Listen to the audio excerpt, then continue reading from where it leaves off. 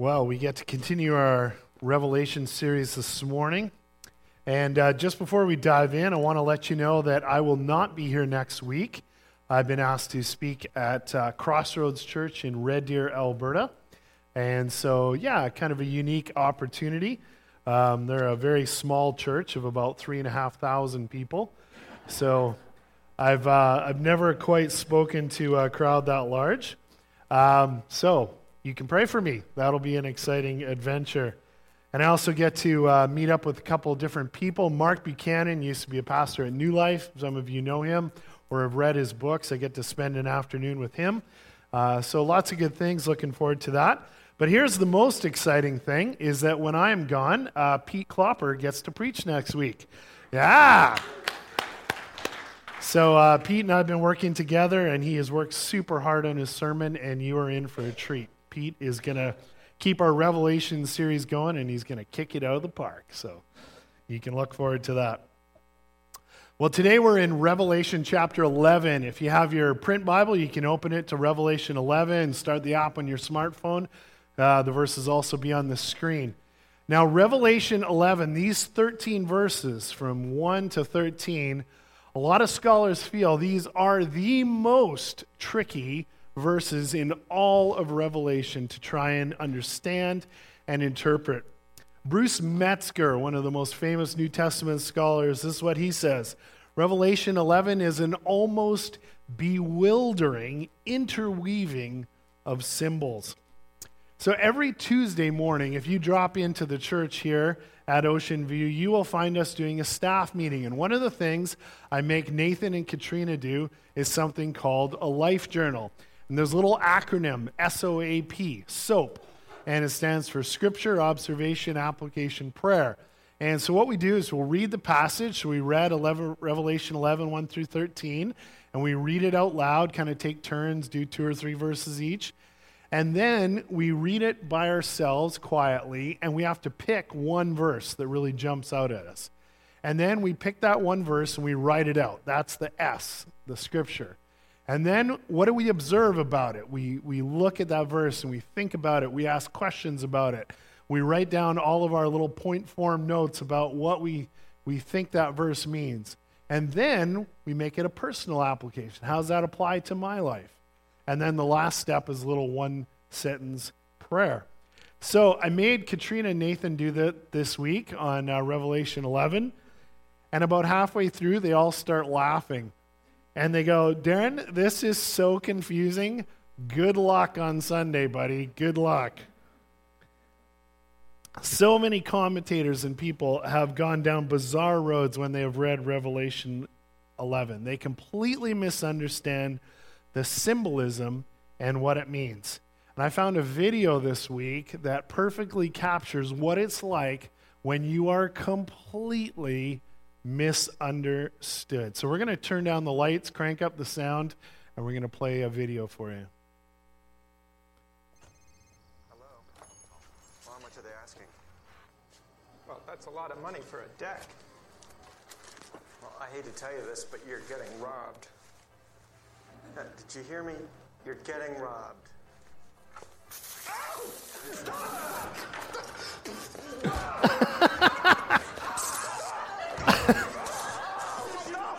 Stop!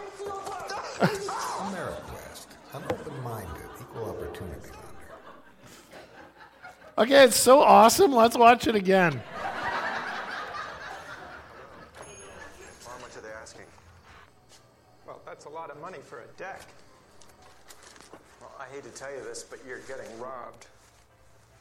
Did you hear me? You're getting robbed. Stop!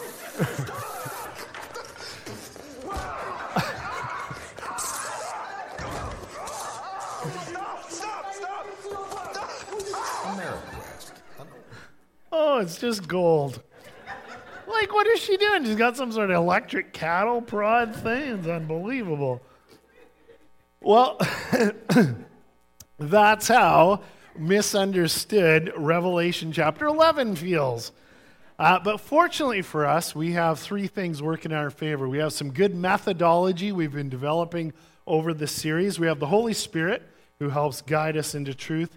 And number 3, we have some excellent scholars to help us along the right path of interpretation. We're going to jump into this passage and read it today, and I'm going to invite Don Bowden up, and Don is going to read for us, and he's going to do our scripture reading today. So Revelation 11, verses 1 through 13. I was given a reed like a measuring rod and was told, "Go and measure the temple of God and the altar with its worshippers, but exclude the outer court. Do not measure it, because it has been given to the Gentiles, and they will trample on the holy city for 42 months. And I will appoint my 2 witnesses, and they will prophesy for 1,260 days, clothed in sackcloth. They are the 2 olive trees and the 2 lampstands, and they stand before the Lord of the earth. If anyone tries to harm them, fire comes from their mouths and devours their enemies. This is how anyone who wants to harm them must die. They have power to shut up the heavens so that it will not rain during the time they are prophesying. And they have power to turn the waters into blood and to strike the earth with every kind of plague as often as they want. Now when they have finished their testimony, the beast that comes up from the abyss will attack them and overpower and kill them. Their bodies will lie in the public square of that great city, which is figuratively called Sodom in Egypt, where also their Lord was crucified. For 3.5 days, some from every people, tribe, and language and nation will gaze on their bodies and refuse them burial. The inhabitants of the earth will gloat over them and will celebrate by sending each other gifts, because these 2 prophets had tormented those who lived on the earth. But after the 3.5 days, the breath of life from God entered them, and they stood on their feet, and terror struck those who saw them. Then they heard a loud voice from heaven saying to them, "Come up here." And they went up to heaven in a cloud, while their enemies looked on. At that very hour there was a severe earthquake, and 1/10 of the city collapsed. 7,000 people were killed in the earthquake, and the survivors were terrified and gave glory to the God of heaven. All right, so a whole bunch of very confusing symbols in there. And I think it's most helpful, as I worked on this sermon this week, to go through the symbols and try to unpack those. What does each one mean? And then we'll be able to pull out the meaning and the application for us here this morning. So the first one I'd like to tackle is the symbol of the temple. Now, most of you have seen a picture of the reconstruction of the temple in Jerusalem. Absolutely one of the 7 wonders of the ancient world. Phenomenal achievement. Incredibly beautiful. Can John in Revelation 11 be referring to the actual brick and mortar temple? Well, no, he can't. John received this revelation in AD 96, and 26 years before, in AD 70, the Romans had come in and absolutely crushed and leveled Jerusalem and the temple along with it, completely and utterly destroyed. So John is not being told to measure a literal building. It doesn't exist anymore. Instead, he is being told to measure the new temple of God. What is the new temple of God? It is God's people. This is a huge theme in the second half of the Bible. The Apostle Paul, writing to the church in Corinth, he says, "Don't you know that you yourselves are God's temple and that God's Spirit lives among you?" And again in 1 Corinthians 6:19 he says, Do you not know that your bodies are temples of the Holy Spirit who is in you, whom you have received from God? You are not your own. And then the people in Corinth must have been pretty forgetful about this theme, because Paul wrote a second letter to the church in Corinth, and he again reminds them of this truth. What agreement is there between the temple of God and idols? For we are the temple of the living God. As God has said, I will live with them and walk among them, and I will be their God, and they will be my people. And just in case you thought it was only Paul who had this idea that God's people are his temple, well, the Apostle Peter restates it in his letter, 1 Peter 2:5. You also, like living stones, are being built into a spiritual house to be a holy priesthood, offering spiritual sacrifices acceptable to God through Jesus Christ. All right, so we can clearly say that the temple of God is now the people of God, God's redeemed people. Now that we know that the temple as a whole represents through history, we are in solid ground to interpret the next symbol, the outer court. This is a model reconstruction of the temple in the 1st century. And the outer court is the court of the Gentiles, the non-Jewish people. And they were never allowed to go into the inner court where the Jewish people were. That was reserved for Jews. But this vision is after Jesus. This is because of what Jesus has done. He's united Jew and Gentile. So what on earth does it mean now to be the outer court? Well, Darrell Johnson, our scholar, is helpful. This is what he says. John is being told that the people of God, the church, who made up of Jews and Gentiles, will find themselves in conflict with an unbelieving world for 42 months. God will protect the inner sanctuary, the Holy of Holies, where his new priesthood, bought by the blood of the Lamb, now lives. But the outer court cannot be protected. It can only be converted or judged. Well, now we kind of move into the symbol of time. And this number of 42 months keeps coming up. 42 months, if you count it out, is equal to 3.5 years. 3.5 years, if you multiply it by the days, is actually 1,260 days. And John uses all three of those numbers. They're all equal, but they're all symbols. And we've seen that throughout the entire book of Revelation up to this point. Every time we encounter a number, it's symbolic. It's never a statistic, it's a symbol. And 42 months is used a lot of times in the Bible. The prophet Elijah preached repentance to the nation of Israel. And God caused a 3.5 year, a 42-month drought. When Israel wandered from Egypt all the way through the desert and eventually arrived at the promised land, there was 42 stages in their wandering. 42 keeps coming up over and over in the Bible. Clearly the number is a symbol, not a statistic. Darrell Johnson says it appears that the symbol stands for the whole time the new temple, that is the people of God, are under pressure from the unbelieving nations. The whole time the church is in the world, caught in the crunch of the clashing kingdoms. And we've been talking about the last three sermons as God's kingdom is always invading our world. It always comes up against the kingdoms of this world. The sinful elements of every culture around the world. Every culture has beautiful, wonderful, amazing aspects, and every single culture has elements in it that are greedy and selfish and narcissistic. And when God's kingdom and those kingdoms hit, they collide. And over and over and over again, just like the people in the 7 churches, John was a pastor to these people. They're being persecuted. They're caught in the middle of the crunch between the two kingdoms.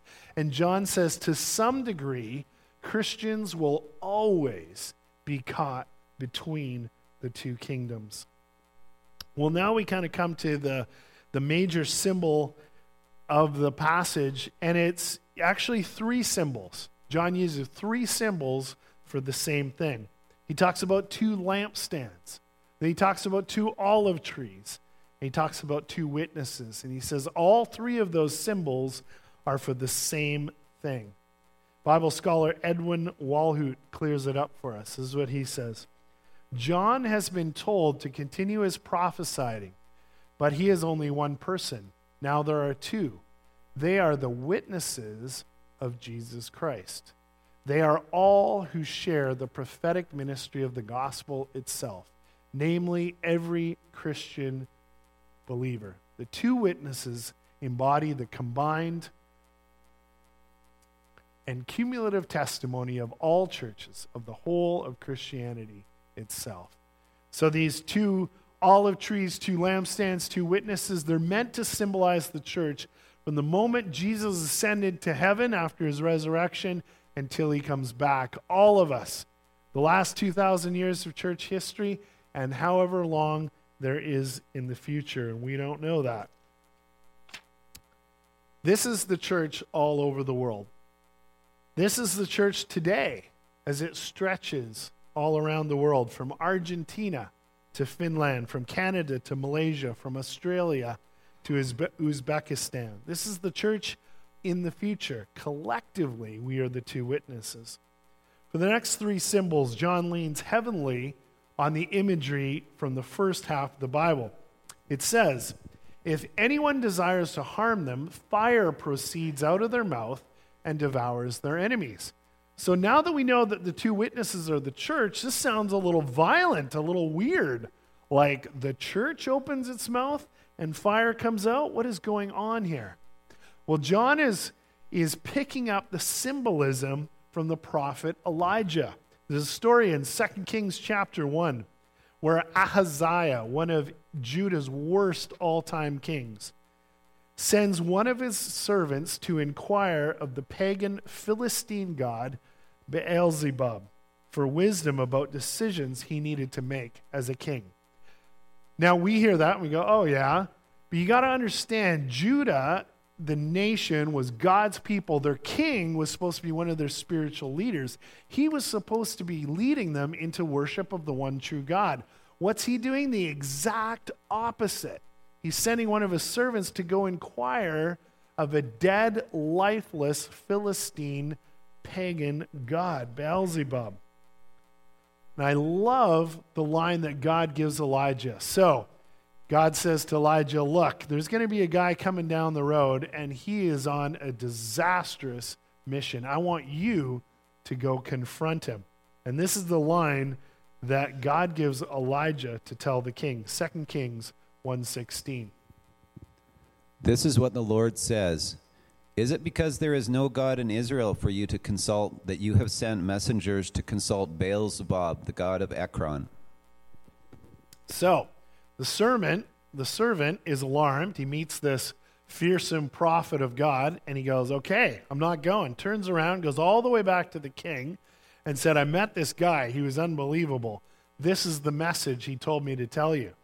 Well, this king is so evil, he doesn't repent. He doesn't listen to what God's telling him. He says, I'm sending you back. I want you to go consult that pagan Philistine god, and this time I'm giving you a company of 50 soldiers. And when you meet Elijah the prophet, I want you to surround him and kill him. So, God tells Elijah, he says, so, by the way, 50 guys are coming to kill you. Elijah says, no problem.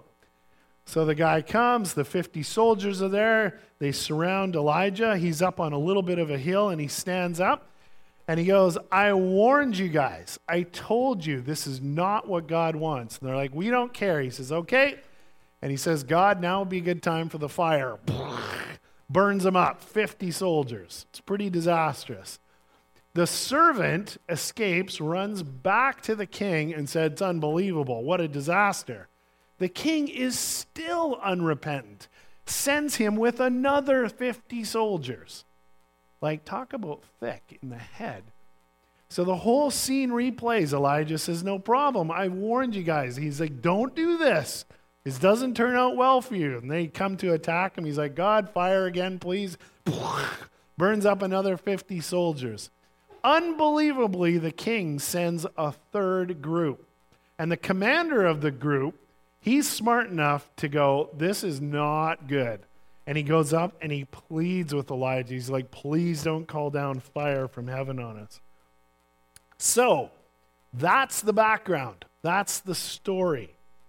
Now it starts to make a little bit more sense. If the two witnesses are the church down through the ages, and when we are opposed, this idea that fire would come from our mouths and consume anyone who opposes us, that sounds pretty harsh.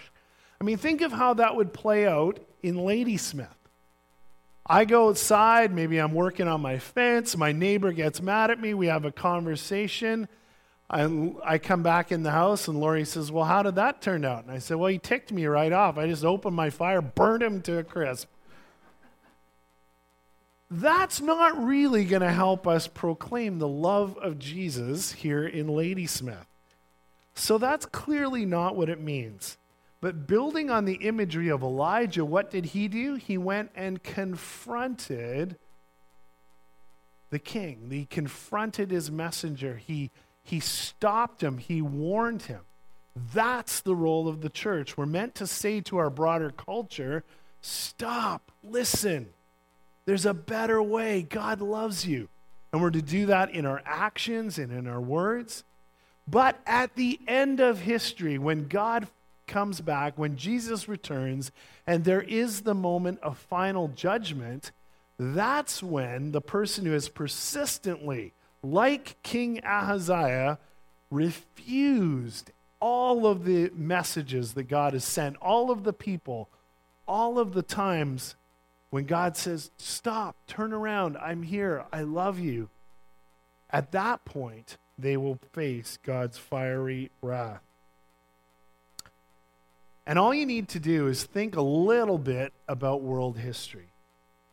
Ask the persecuted church in Rwanda or Eritrea or China or North Korea. Christians have died for their faith over and over and over. Will wrongdoers be held to account by God's final judgment? You bet they will. Well, the next two symbols, they have power to shut up the heavens so that it will not rain during the time that they are prophesying. And they have power to turn the waters into blood and strike the earth with every kind of plague as often as they want. Again, those are symbols of God's final judgment. They're symbols in exactly the same way as the fire out of our mouths. The church doesn't just get to go, you know what? It's kind of rough right now. We're just going to start turning lakes and oceans into blood. Boom, boom, boom. We're just going to start causing droughts all over the world. We don't get to do that. What we do get to do is warn our culture. All right. The next symbol is the beast that comes up from the abyss that will attack them and overpower them and kill them. Their bodies will lie in the public square of the great city, which is figuratively called Sodom and Egypt, where also their Lord was crucified. For 3.5 days, the inhabitants of the earth will gloat over them.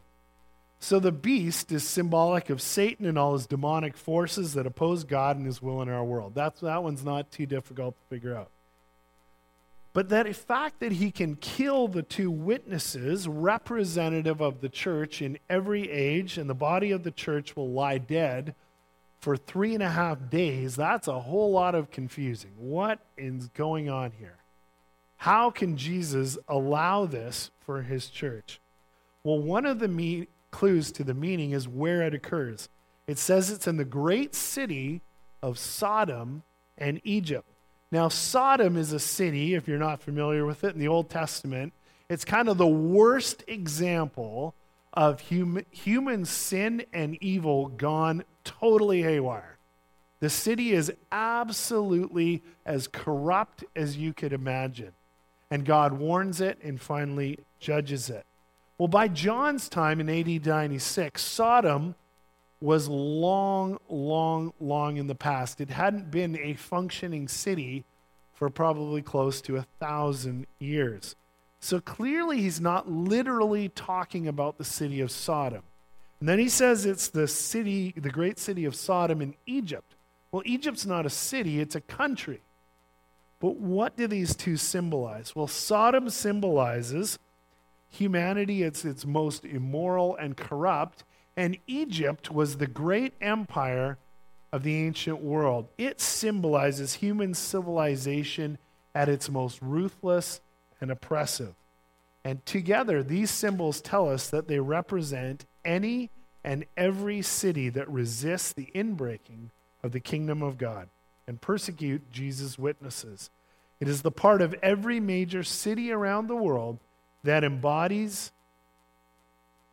we have a slide for this. There we go. Next slide. Self-sufficiency in place of dependence on the Creator, achievement in place of repentance, oppression in the place of faith, the beast in place of the Lamb, and murder in place of the witnesses to God. Every Christian in the world knows about the city of Sodom and Egypt. And it's true. If you read accounts of what life is like in Mexico City, one of the biggest cities in our world, it is pretty much a constant replay of kidnapping, murder, all those kind of things. Now, does Mexico City have beautiful, wonderful aspects to it? Absolutely. But all major cities around the world do have some of Sodom in them and some of Egypt. Well, the other clue for this really confusing symbol is how long the two witnesses are killed by the beast. It's only 3.5 days, a very, very short period of time. It says, then the breath of God comes into them and stands on their feet. The point of the whole thing is that the Church of Jesus Christ cannot ultimately be destroyed. There are many, many examples in church history where it looked like the Christian church was in absolute, total dire straits, that it was in real trouble and it was at risk of dying out. And every single time that is about to occur in history, God sends a fresh breath of new life into the church and it rises again. China is an incredible example in our day and age. When Mao Zedong took over China after the Second World War, imposed communist rule on China, he kicked out every foreign missionary out of China. He persecuted the Christian church extremely heavily. And we in the West, as people were going through the 1960s, 70s, even into the 80s, all we heard about was that the persecuted church in China was under incredible duress. And everyone wondered, how many Christians can there be left in China? They've been persecuted for 4 decades. There can't be hardly anybody left. And then in the 90s and the 2000s, as China began to open up and embrace capitalism, they're still communist, I don't really get it. But anyways, as they started to open up their country, it was a shock to the world that, you know what, when the church was supposed to die, God had done the absolute opposite. The most conservative estimates today put the number of Christian believers in China to almost 100 million. They had gone from this tiny, minuscule speck when Mao Zedong took over to over 10% of the entire population. Scholars feel that in another 15 years, China might be the most populated Christian country on earth. That is incredible, and it's exactly what John predicted and prophesied. That every single time that beast rises up, that the two witnesses representative of the church are killed, it's a very short period of time that the church goes down, and it always rises again. The breath of God gives us new life. Well, the final symbol we want to unlock is the earthquake of verse 13. At that very hour, there was a severe earthquake, and 1/10 of the city collapsed. 7,000 people were killed in the earthquake, and the survivors were terrified and gave glory to the God of heaven. 1/10. We know enough by now that we know it's not a statistic, it's a symbol.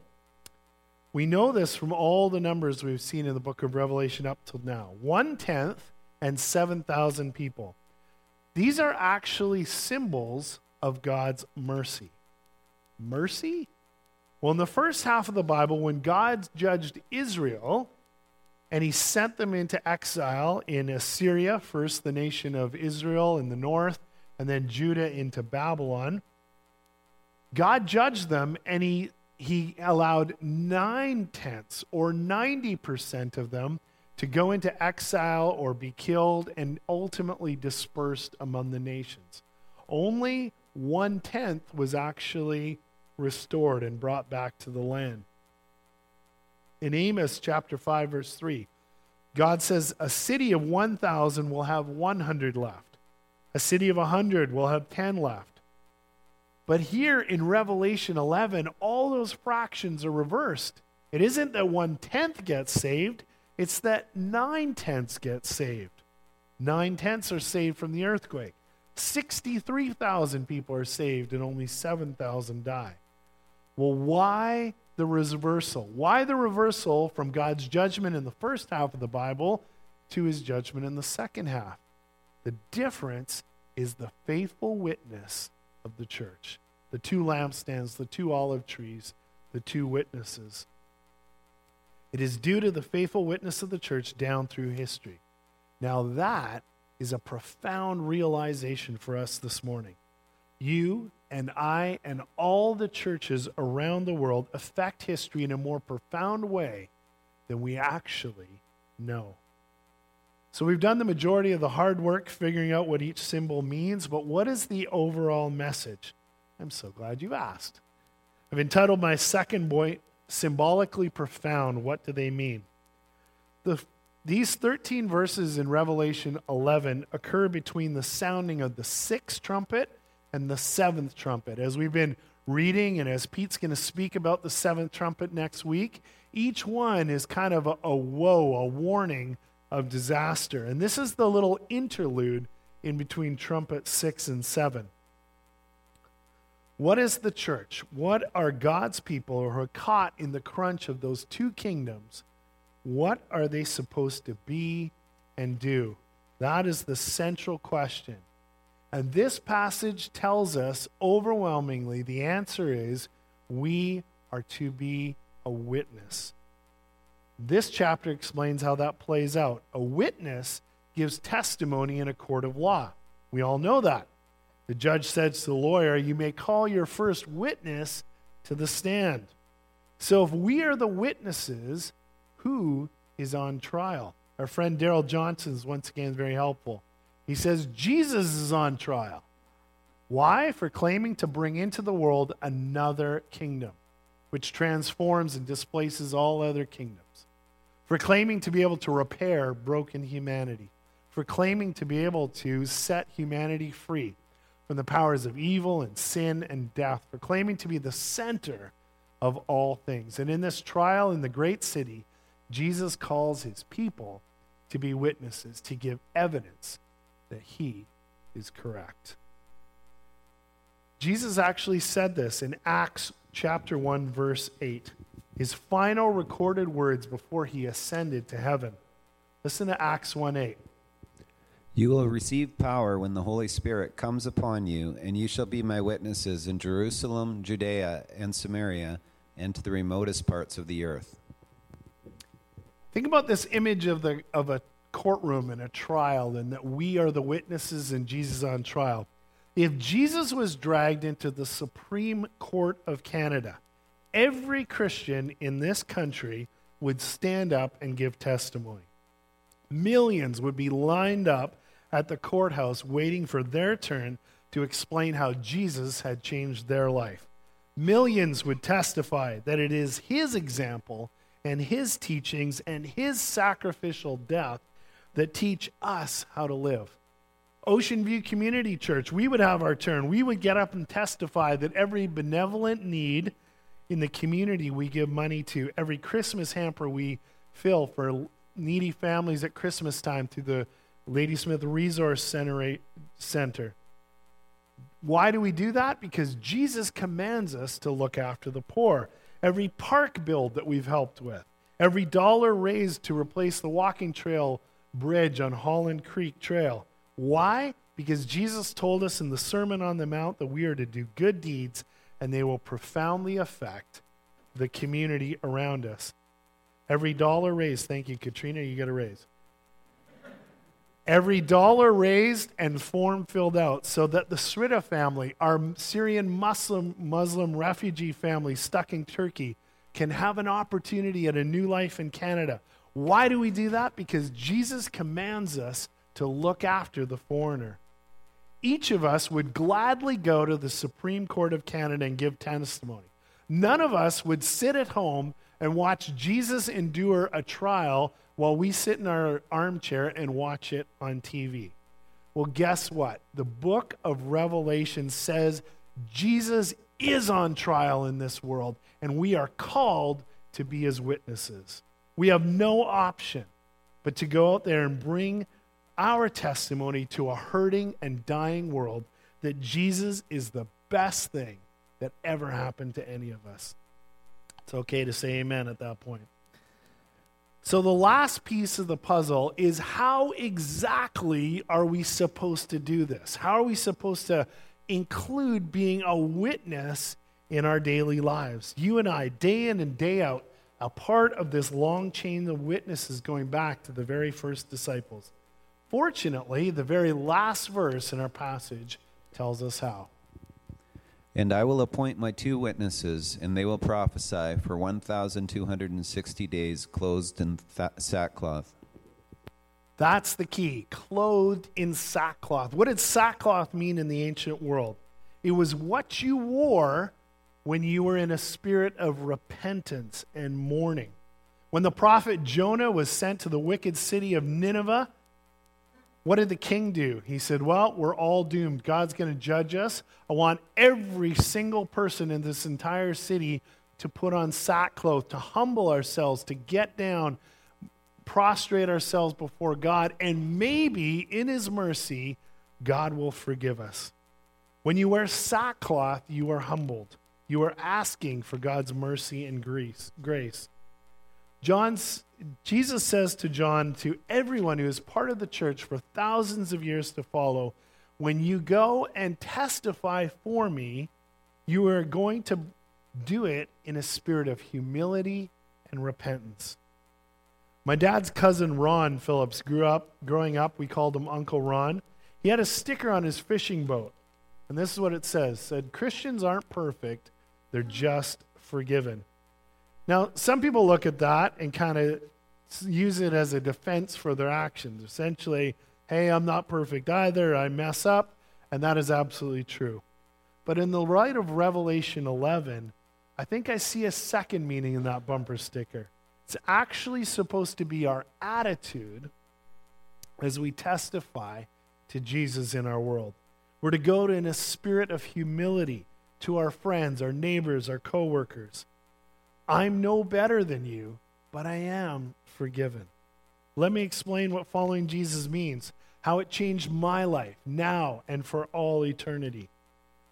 I found a profound old Negro spiritual this week.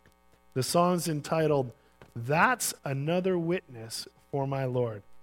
I want to listen to these words of this old Negro spiritual as we close this sermon today. Don's going to read it for us. Read in Genesis, you understand. Methuselah was the oldest man. He lived 969, died and went to heaven in due time. Methuselah is a witness for my Lord. Methuselah is a witness for my Lord. Isaiah mounted on the wheel of time, spoke to God Almighty way down the line, said, O Lord, to me reveal, how can this vile race be healed? God said to them, Tell the Son of Man, unto them will be born a king. Them that believe upon his way, they shall rest in the latter day. Isaiah was a witness for my Lord. Isaiah was a witness for my Lord.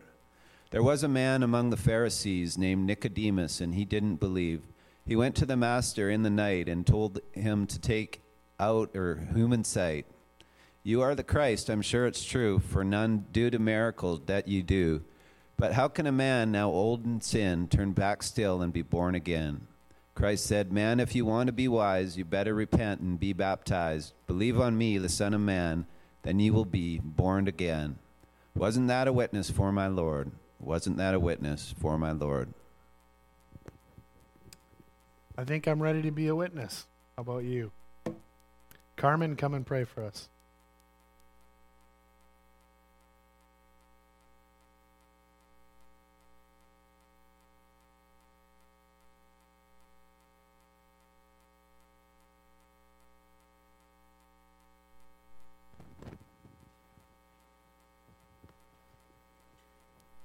Let's pray.